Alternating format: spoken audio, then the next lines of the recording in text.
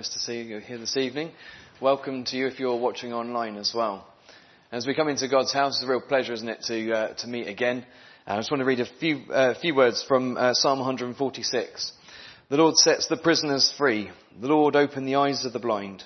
The Lord lifts up those who are bowed down. The Lord loves the righteous. The Lord watches over the sojourners. He upholds the widow and the fatherless. But the way of the wicked he brings to ruin. The Lord will reign forever, your God, O Zion, to all generations. Praise the Lord.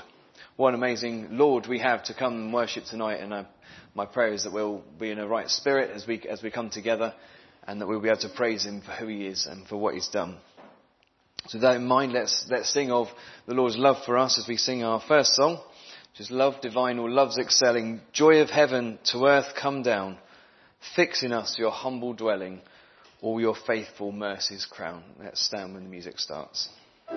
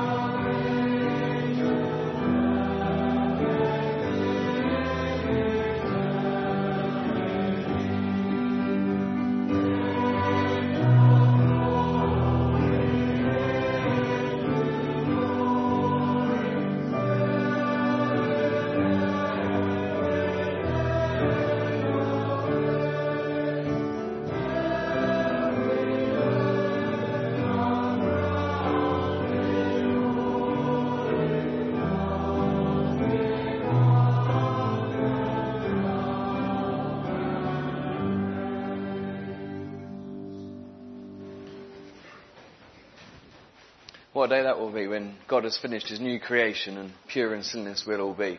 What a great day that is to look forward to. Well, as we start our service, let's pray together. Father, we thank you that you are the unchanging one, the ever faithful God, true to every promise that you have ever made. Lord, you are worthy of all the praise, the honour, the glory that we can bring. We know, Lord, that we are limited in the capacity that we find ourselves at the moment, but we thank you, Lord, that there is a great day coming when we will be able to praise you as you deserve. That, Lord, we will be pure and sinless, all because of the finished work of our Lord Jesus Christ. And Lord, you know how we feel the inadequacy while we're here below, and that, Lord, words can't help us to describe the wonder and the love of the Lord. And Lord, our sin gets in the way, and the things that we try to do, and as we heard in the children's talk this morning, Lord, the best things that we do are still like filthy rags before you. But we thank you, Lord, that we are not held in this state, but that you are ready to save. Lord, that you are ready to bring lost souls into your family and call them your children. And Lord, what a contrast we are to you. Lord, you are so full of holiness and we are so full of sin. And yet, Lord, your love extends from heaven above all the way down to us here on the earth.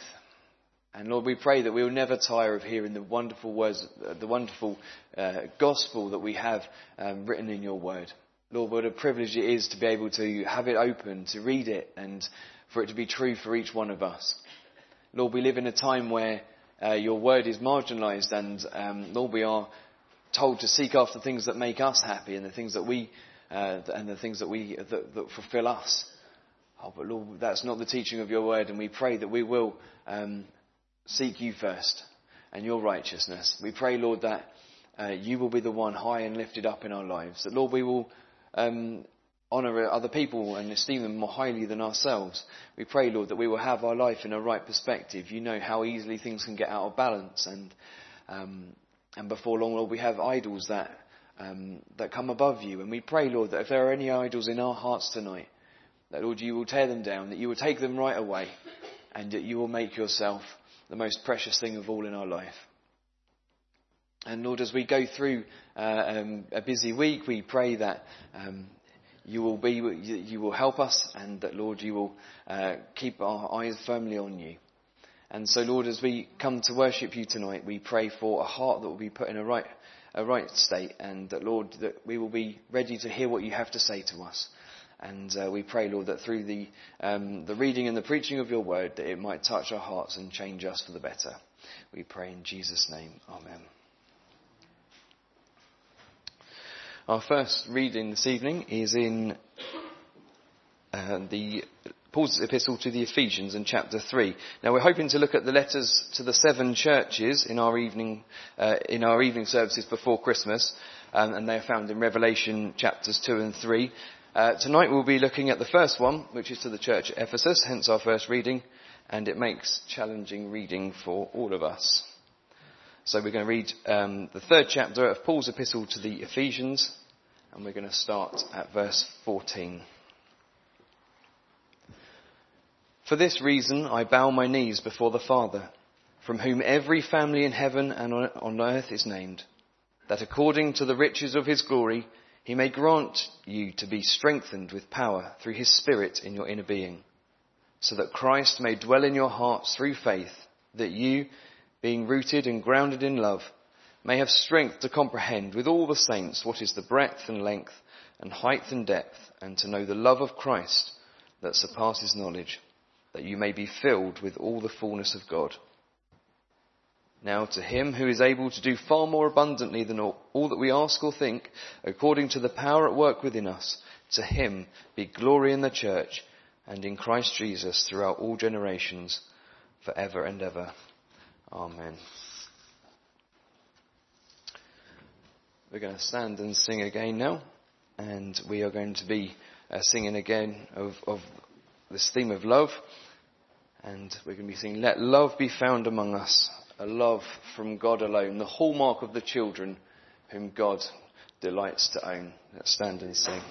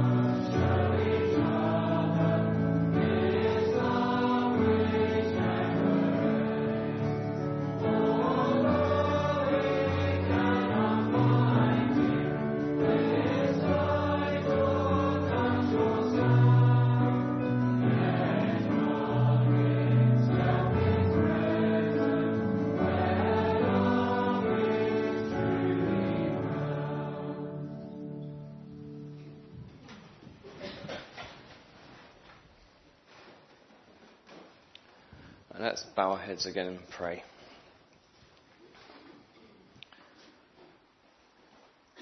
Father, we thank you that we can come to you through Jesus Christ our Lord. That, Lord, we can come with the big and the little things that concern us in life. We thank you, Lord, that your love is so great and that it reaches out to those of us who are sinners, Lord, which of course is all of us here tonight and everyone that's ever walked the earth apart from our Saviour. And Lord, we are so thankful that you are mindful of us. And that, Lord, you know where we are, you know the things that concern us, you know the burdens that we carry and the worries that we have. Lord, you know, as the psalm says, our down sitting and our uprising. And Lord, what great comfort we can draw from that. And that, Lord, nothing takes you by surprise. And you know, Lord, that we can be surprised by many things, and the timing of certain happenings in our lives can often knock us sideways. But Lord, we are comforted when we can see it, that you have a plan, and that, Lord, you are working all things out for our good. And some of us, Lord, in Rooted this morning, we're looking at the trials that we face in our lives and to count it all joy. And Lord, you know the difficulty that can be, and it's an easy one to say, but how we should count all these difficulties that we face in life as joy, knowing that set aside for us in heaven above is a crown of life with our name on it. And Lord, you know that we are far from royalty.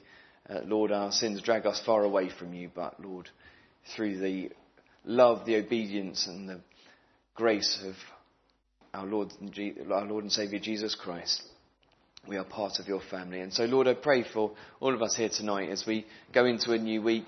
Lord, you know what faces us, and maybe some of us are anxious about the things that are ahead. Lord, please go with us in everything that we have to do. Equip us, give us faith, Lord, keep our eyes on Jesus. And Lord, sometimes we can be very quick to forget you, even after we've maybe enjoyed sermons here on Sunday, Lord, as we can go into the week and we're very forgetful of who you are and what you've done and all the promises that you have made. We thank you, Lord, that you are true to your promises and that we can rely on them. And we pray that more and more, Lord, you will help us to truly trust you, to lean upon you in every situation.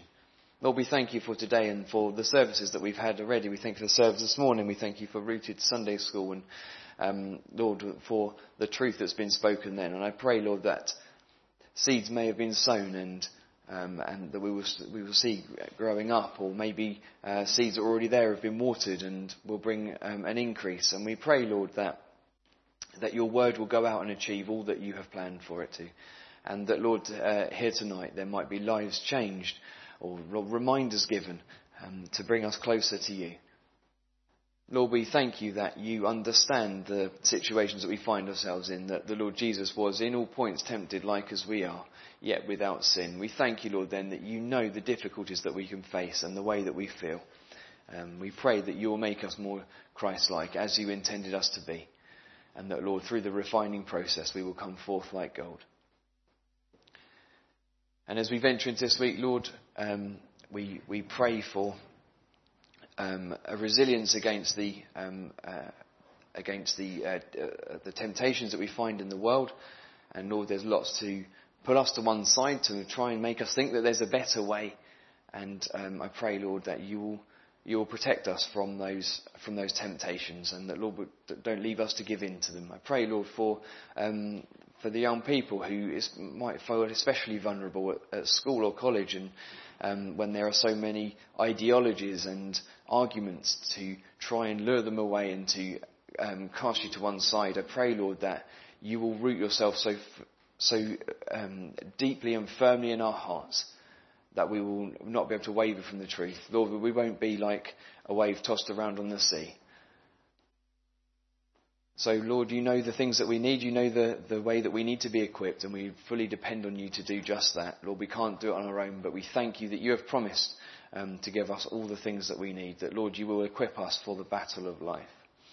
And, Lord, we commit all the activities of this church into your hand. We thank you for the various ministries and that we have over the course of a week. And we pray, Lord, that that everything will go, all the things that are planned in the coming week will go to plan, and that, Lord, it might all be done for your honour and glory, and that, Lord, we might be a shining beacon in a dark world, pointing people to Jesus Christ. So, Lord, help us then as we turn to your word shortly. We thank you for it. We thank you for the open Bible. We thank you, Lord, for committed preachers. We thank you for John and for Mark, who so diligently study your word, Lord, and want nothing more than to speak of Jesus and to speak the truth. We thank you for that, for their faithfulness to the truth, and we pray, Lord, that will continue for many, many generations to come. And Lord, we pray that it won't just be there won't just be words spoken, but that, Lord, that they might be life-giving words. And we pray then that our ears will be opened, our hearts will be ready to receive what you've got to say to us. Lord, use them to speak to us. And we pray that it will do all of our souls good, and that through it all you might have the glory. We ask all this now in Jesus' name. Amen. And Malcolm's got another reading for us.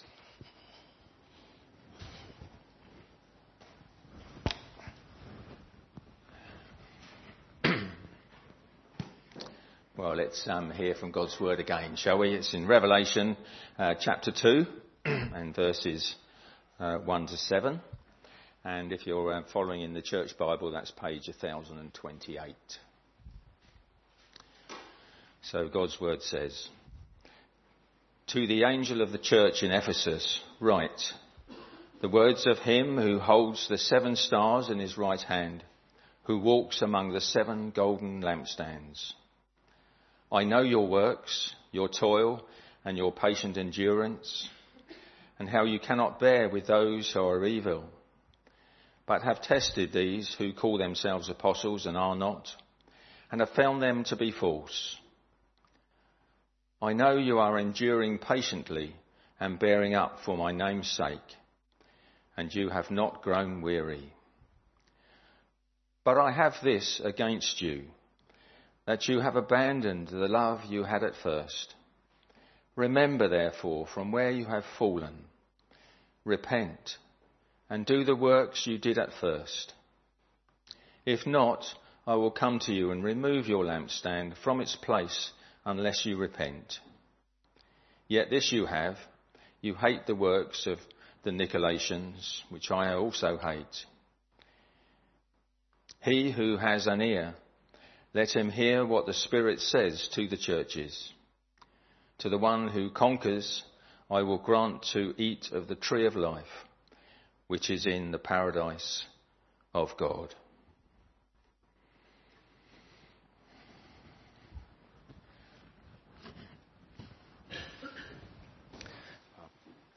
John's going to explain that passage to us in just a moment, but before he does, we're going to sing our third song.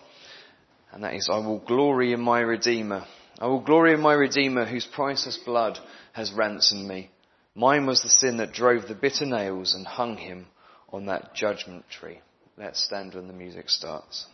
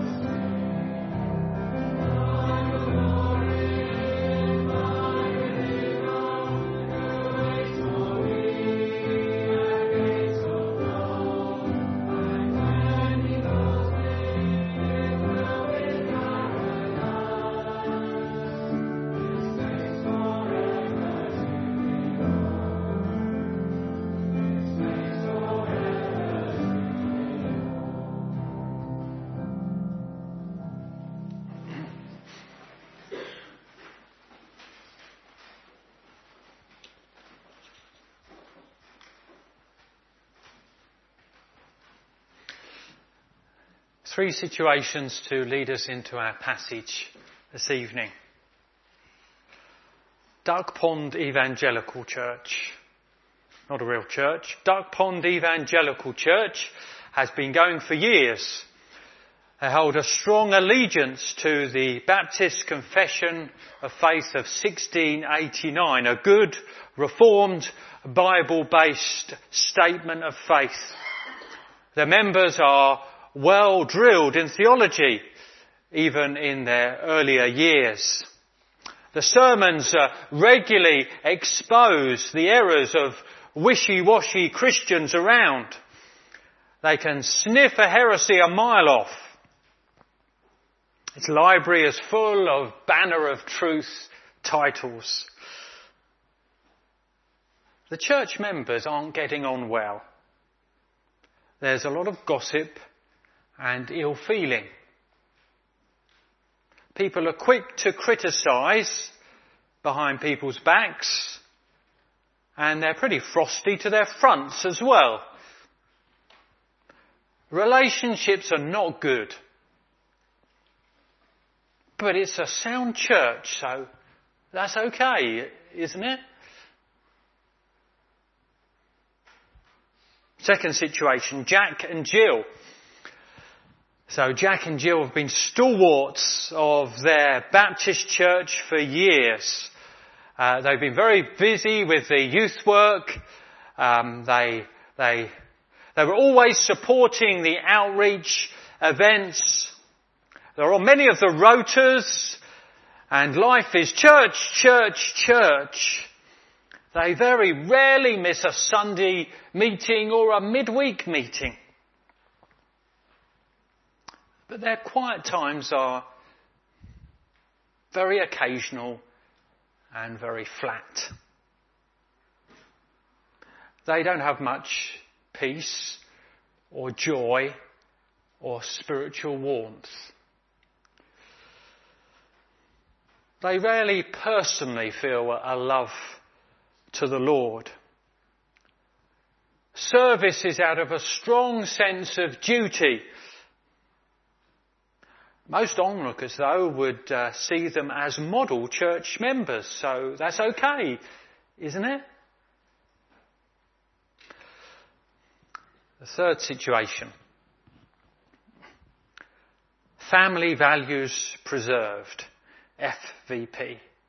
Family values preserved contends for God-given biblical principles. It has a clear view on some of the sad trends of the day which undermine marriage, confuse gender, and which advance some unhelpful aspects of LGBT issues. They get stick for it. There's a fair bit of hate mail coming in to their administrator's mailbox. They draw on good research to back up their points. But their literature, their demonstrations, their interviews portray a judgmental spirit. They seem to despise people with gender issues and same-sex challenges. And their conversations seem particularly dismissive. They don't seem to want such people to hear the gospel of grace and be influenced by it. But never mind, they're doing a good work, aren't they? Well, as Luke said, we're embarking on an evening series on the 7 letters to the churches in Revelation 2 and 3. We might look at them a bit more generally next week when we've got a shorter letter in hand. Tonight we're especially going into the first one, which is the one to the church at Ephesus. Jesus, in a vision, spells out to John what he wants written to these different churches across Turkey at the time. And the first is to Ephesus. So I imagine it was close to the heart of John because it seems as though he'd spent some of his final years of ministry in that city. Of course, Ephesus has a lot of Bible background to it. But this ancient letter, it speaks into actually just the sort of situations which I went through earlier. Sort of case studies to set us off. And I think anyone who has any concern about their relationship with God will find that it actually speaks into their hearts. And that we're in for quite a challenging evening this evening. There's a general pattern that's consistent to most of these letters. That will come out a bit this evening, but I might be able to major on it a little bit more next week. But for this evening, in following through what Christ says to this church at Ephesus here in Revelation, we're going to spot 4 things. And we're going to think first of Christ and the churches. So the letters, in the way in which they're put together, are addressed to churches through what is described as an angel or a messenger of the church, possibly a church leader. And each time Jesus introduces himself with a description. They usually link into the book as a whole. But it's best not to pass them by too quickly. And this is what we read in the first verse. To the angel of the church in Ephesus write, the words of him who holds the 7 stars in his right hand, who walks amongst the 7 golden lampstands. Well, there are 2 descriptions here, and you might be a bit flummoxed as to what they mean. Jesus describes himself as the one who holds the 7 stars in his right hand and who walks amongst the golden lampstands. Well, what does that mean? Well, we don't have to go far to find out what it means. In fact, we only have to step back a verse into the end of the previous chapter. Because there in the vision seen here in Revelation, we find out what this is talking about. Verse 20 of chapter 1. As for the mystery of the 7 stars that you saw in my right hand and the 7 golden lampstands, the 7 stars are the angels of the 7 churches. And the 7 lampstands are the 7 churches. What both aspects show is that Christ is involved with and concerned for the churches. Here there are these 7 churches across Turkey, and they're going through their different situations, they're in their different conditions, but what is clear is that Christ is involved and he is interested in how things are going. Is he a distant, uncaring, remote, not bothered? No, he holds the churches or their angels in his right hand. He owns them. He possesses them. He walks among them. He walks amongst the lampstands or the churches. Christ is interested and involved with his churches. And this is both heartwarming and thought-provoking. It's heartwarming because we are not alone. Whatever we face as a church, and other churches are represented here, we have the attention of Christ. He is concerned for us, and that's a great relief. And for those who feel the burden of the concern for the church and its life, for those who perhaps have a leadership role in the life of the church, it is a tremendous thing to know that Christ is with us and interested in us in our ups and downs. So it is heartwarming. But it's also thought-provoking to have Christ amongst the churches. Because he notices, he observes, he assesses. He knows what's going on at Forest Fold.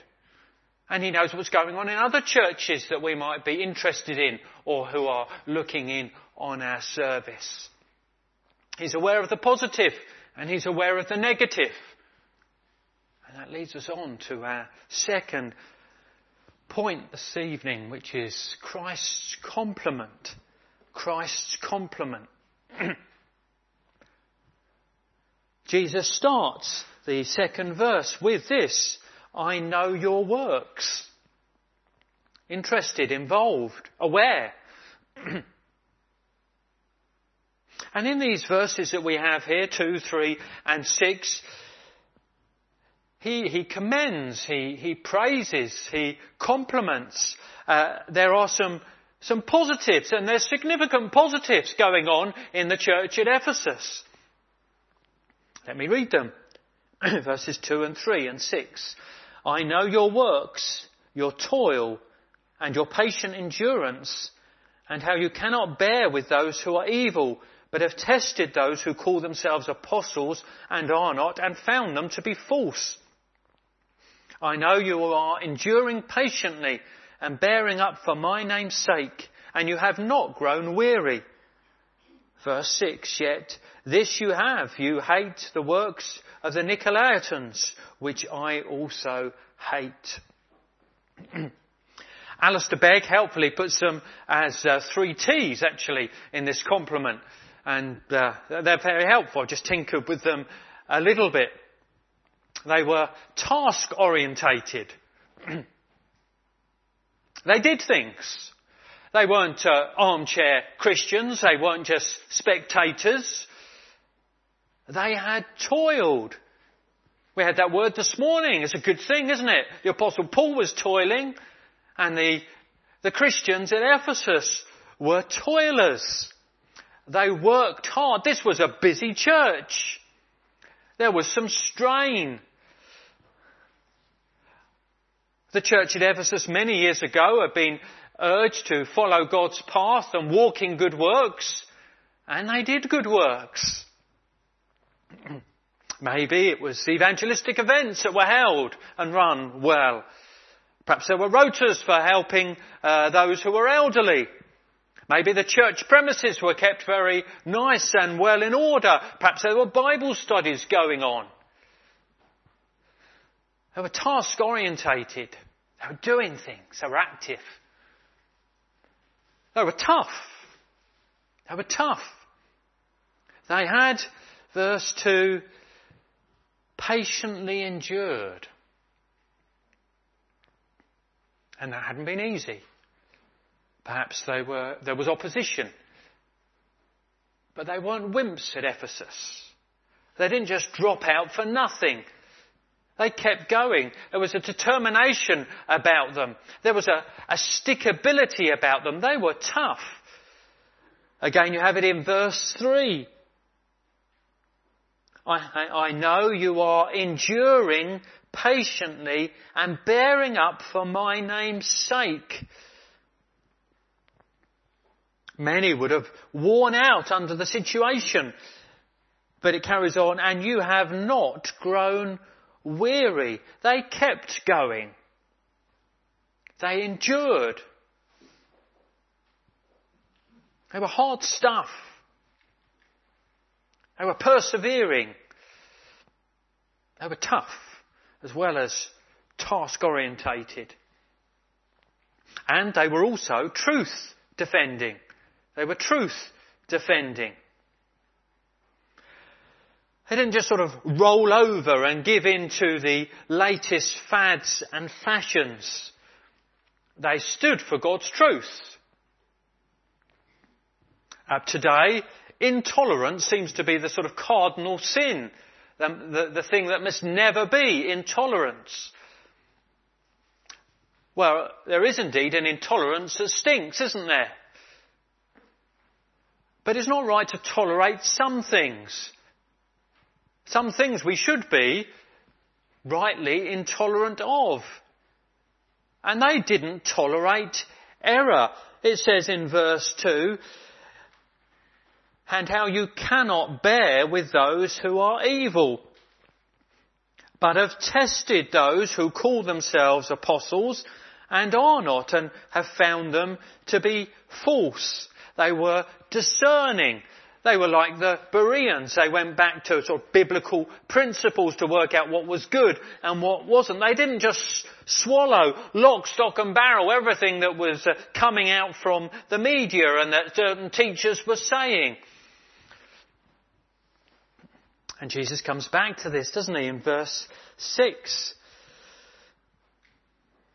Yet this you have, you hate the works of the Nicolaitans, which I also hate. Well, one of the groups that were a menace were the Nicolaitans. And we don't know an awful lot about them. We find out a little bit more later in the chapter in one of the other letters. But what it seems is that they sort of advanced things were sexually loose and idolatrous. And Christ didn't like what they were teaching. And neither did the people at Ephesus. They disliked what was being taught and they wouldn't have anything to do with it. They were truth defenders. So, this is Christ's compliment and these are good things, aren't they? They're good things, aren't they? It's right to serve hard. Be zealous for good works. To the extent that God gives us ability and energy and resources, it's good to commit our lives to Him. As individuals, as churches, that there should be some toil.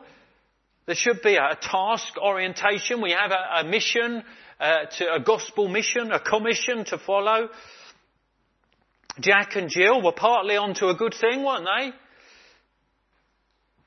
Maybe there's no toil. Maybe there's no hard work in your life. Well, perhaps you need to have a rethink if you're a Christian.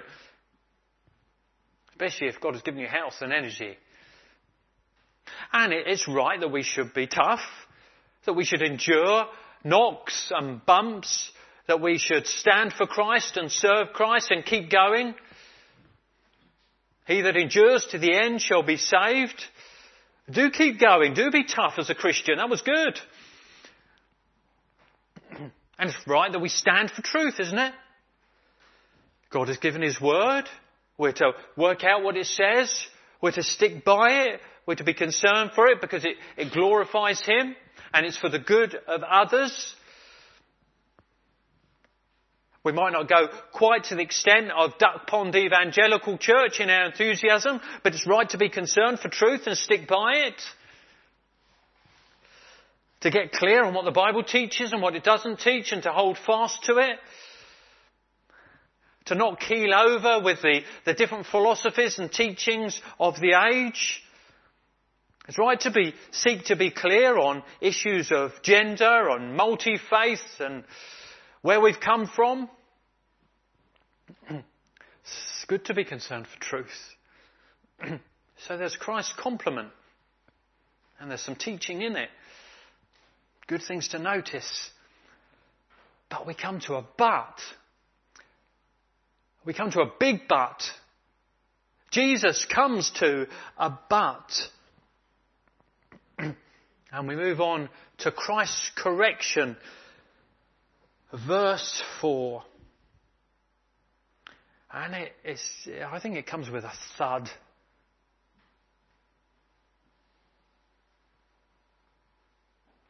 I think it's a very powerful verse. It's brief, but it's just so clearly to the point. Verse 4, but, the onlooking Jesus says this, but I have this against you, that you have abandoned the love you had at first. But I have this against you, that you have abandoned the love you had at first. You've left your first love. Jesus had noticed something. I don't think they'd noticed it. And they'd overlooked something massive. In their busyness, in their orthodoxy, in their denouncements of others, they disregarded something of huge importance. Their love had gone.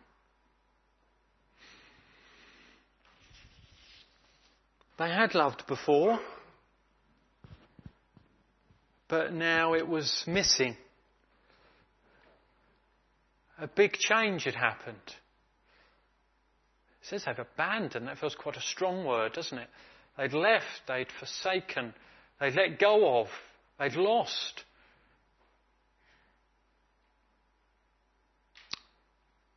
Maybe they did realise a little bit, but they just didn't think it was important in the scale of things. Other things were okay, the love seems to... But let's concentrate on the big things. Was it love for the Lord? Was it love for each other? Was it love for the lost? Well, it doesn't say. Couldn't it be all three? Aren't they very often interconnected? The language makes us think of a couple. They're looking in each other's eyes with tremendous fondness. They delight to be together and spend lots of time together. They give each other nice presents. And there's gooey words in the cards. They exchange wonderful vows on their wedding day of commitment. And the groom's speech is full of heartfelt devotion to his bride. But that couple, 10 years on, 25 years on, and they're like single people living in the same house. And there's no concern, and there's no care, and there's no affection, and there's no sparkle, and there's no joy in being together. And they've lost their first love. Have we lost our first love to the Lord?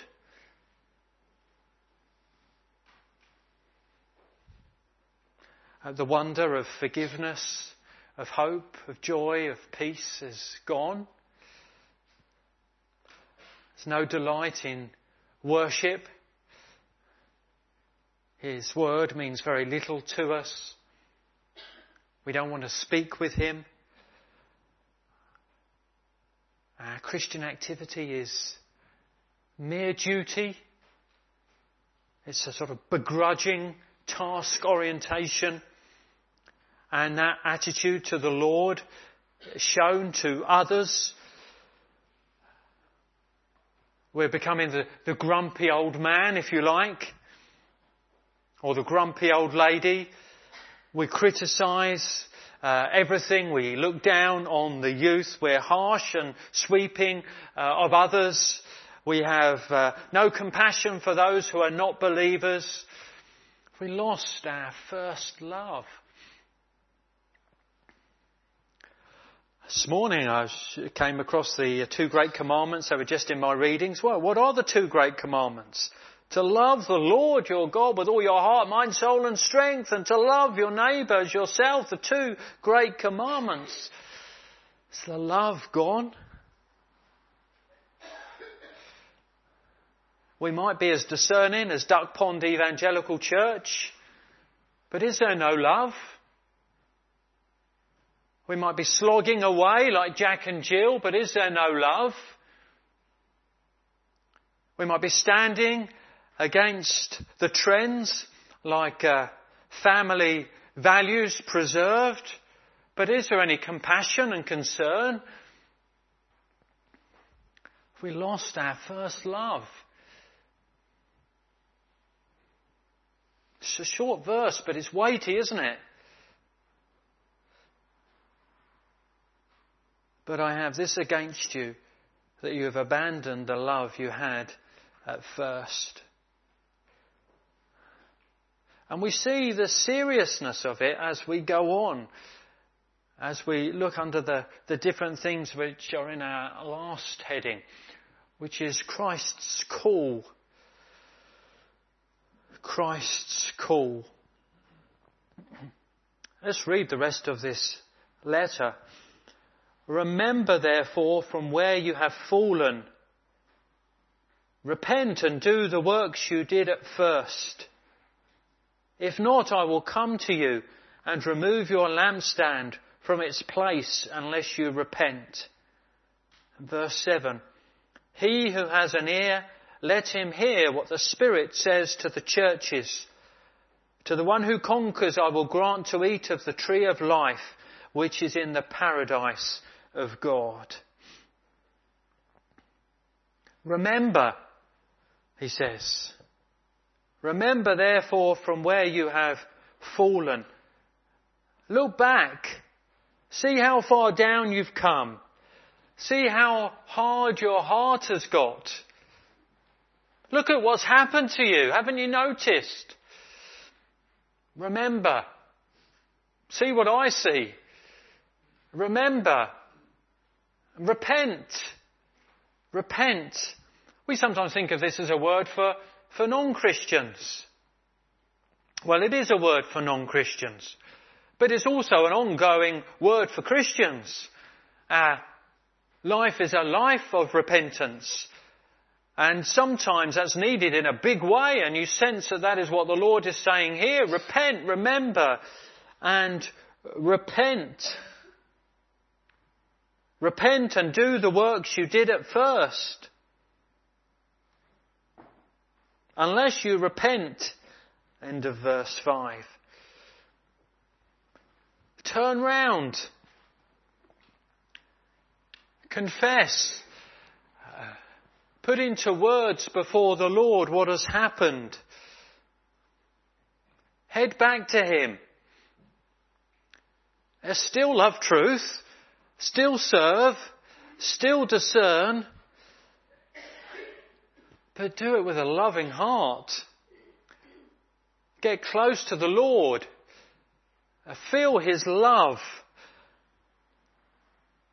Love your brothers and sisters. Love the lost. Let the tap which seems to have been turned off of love flow through you in your attitudes to the Lord, to others, and to those who need Christ. Repent. Turn back. Change. Notice. And we see how serious this is by how Jesus continues.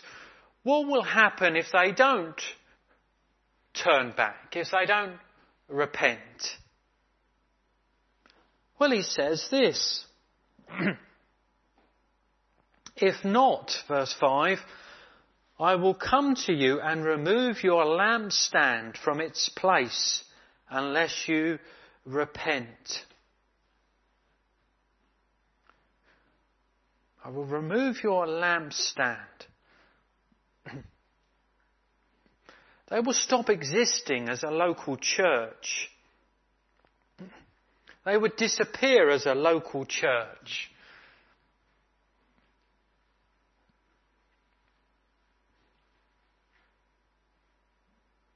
A loveless church is not a God-honouring church. A loveless church doesn't represent the God who is love, whose commandments are about love. A loveless church doesn't reflect the love that has been shown to them in a Saviour who loved them and gave Himself for them.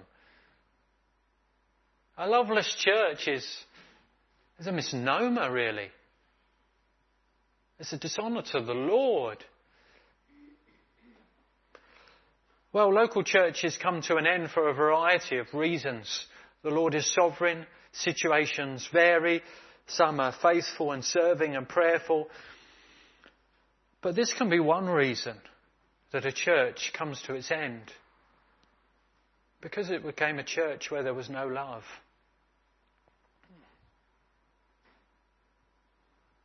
It's a serious problem, isn't it? They might have thought, oh well, yeah, the love is going, but never mind. Task, truth, toiling, endurance.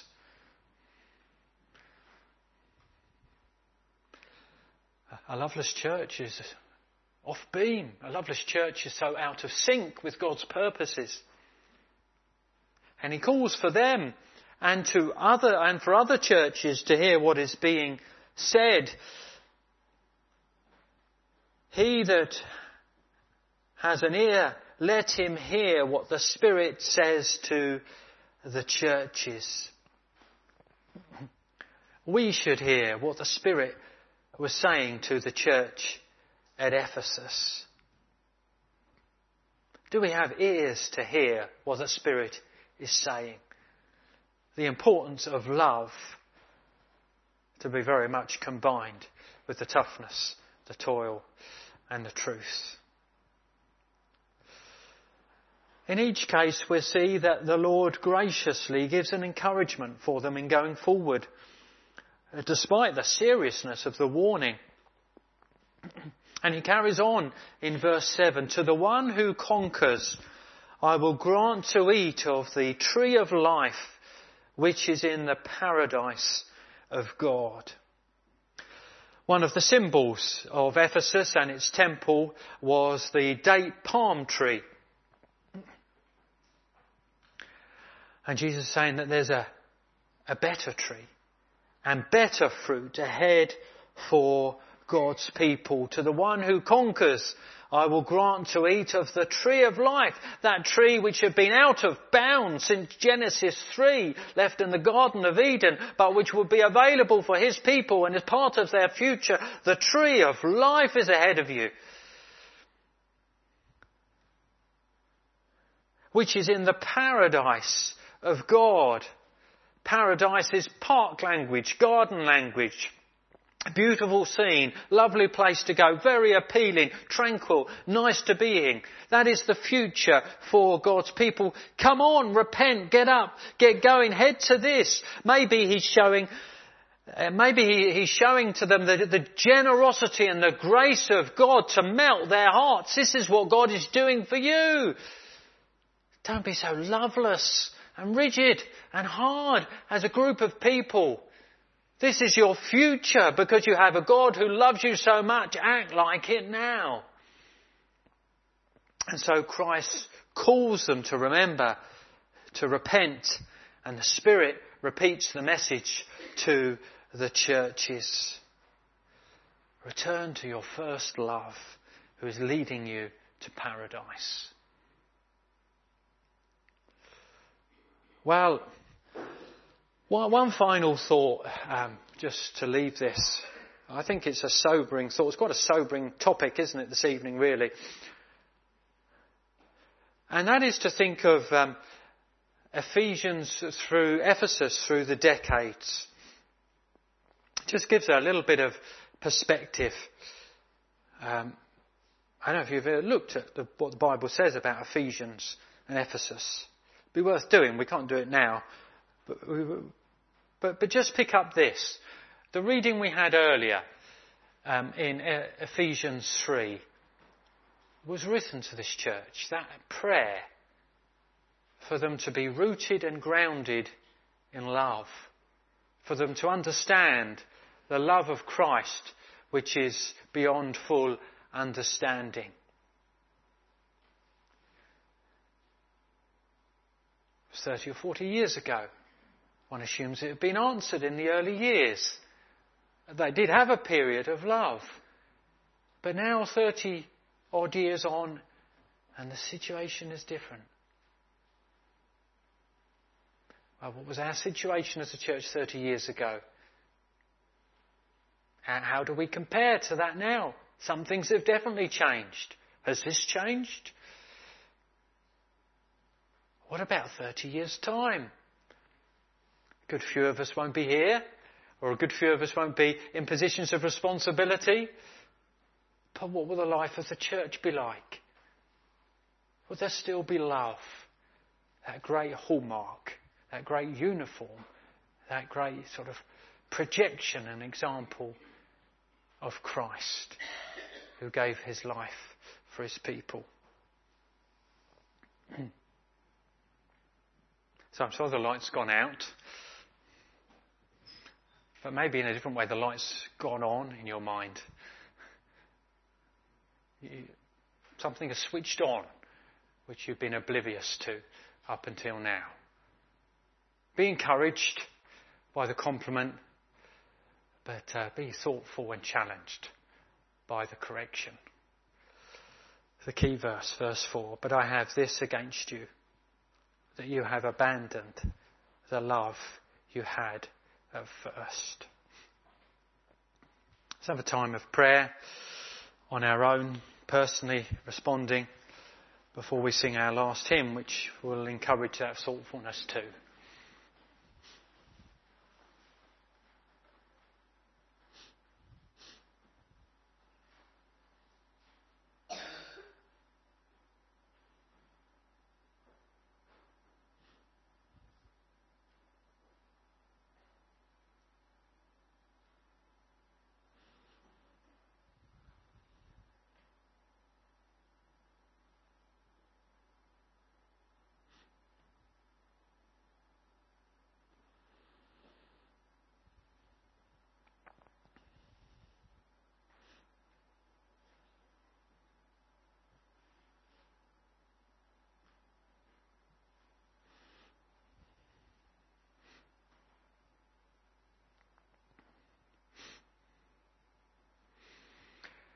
Well, shall we sing our last song?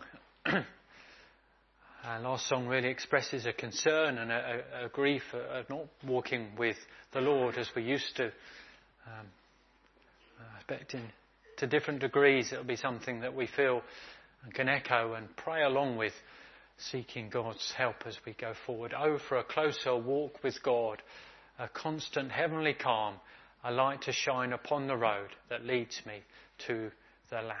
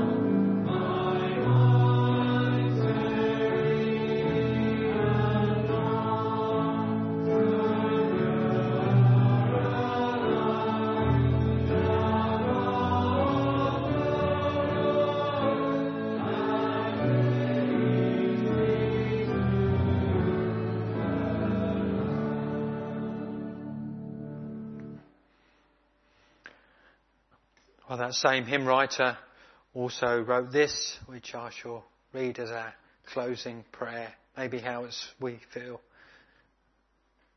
Lord, it is my chief complaint that my love is weak and faint, yet I love thee and adore.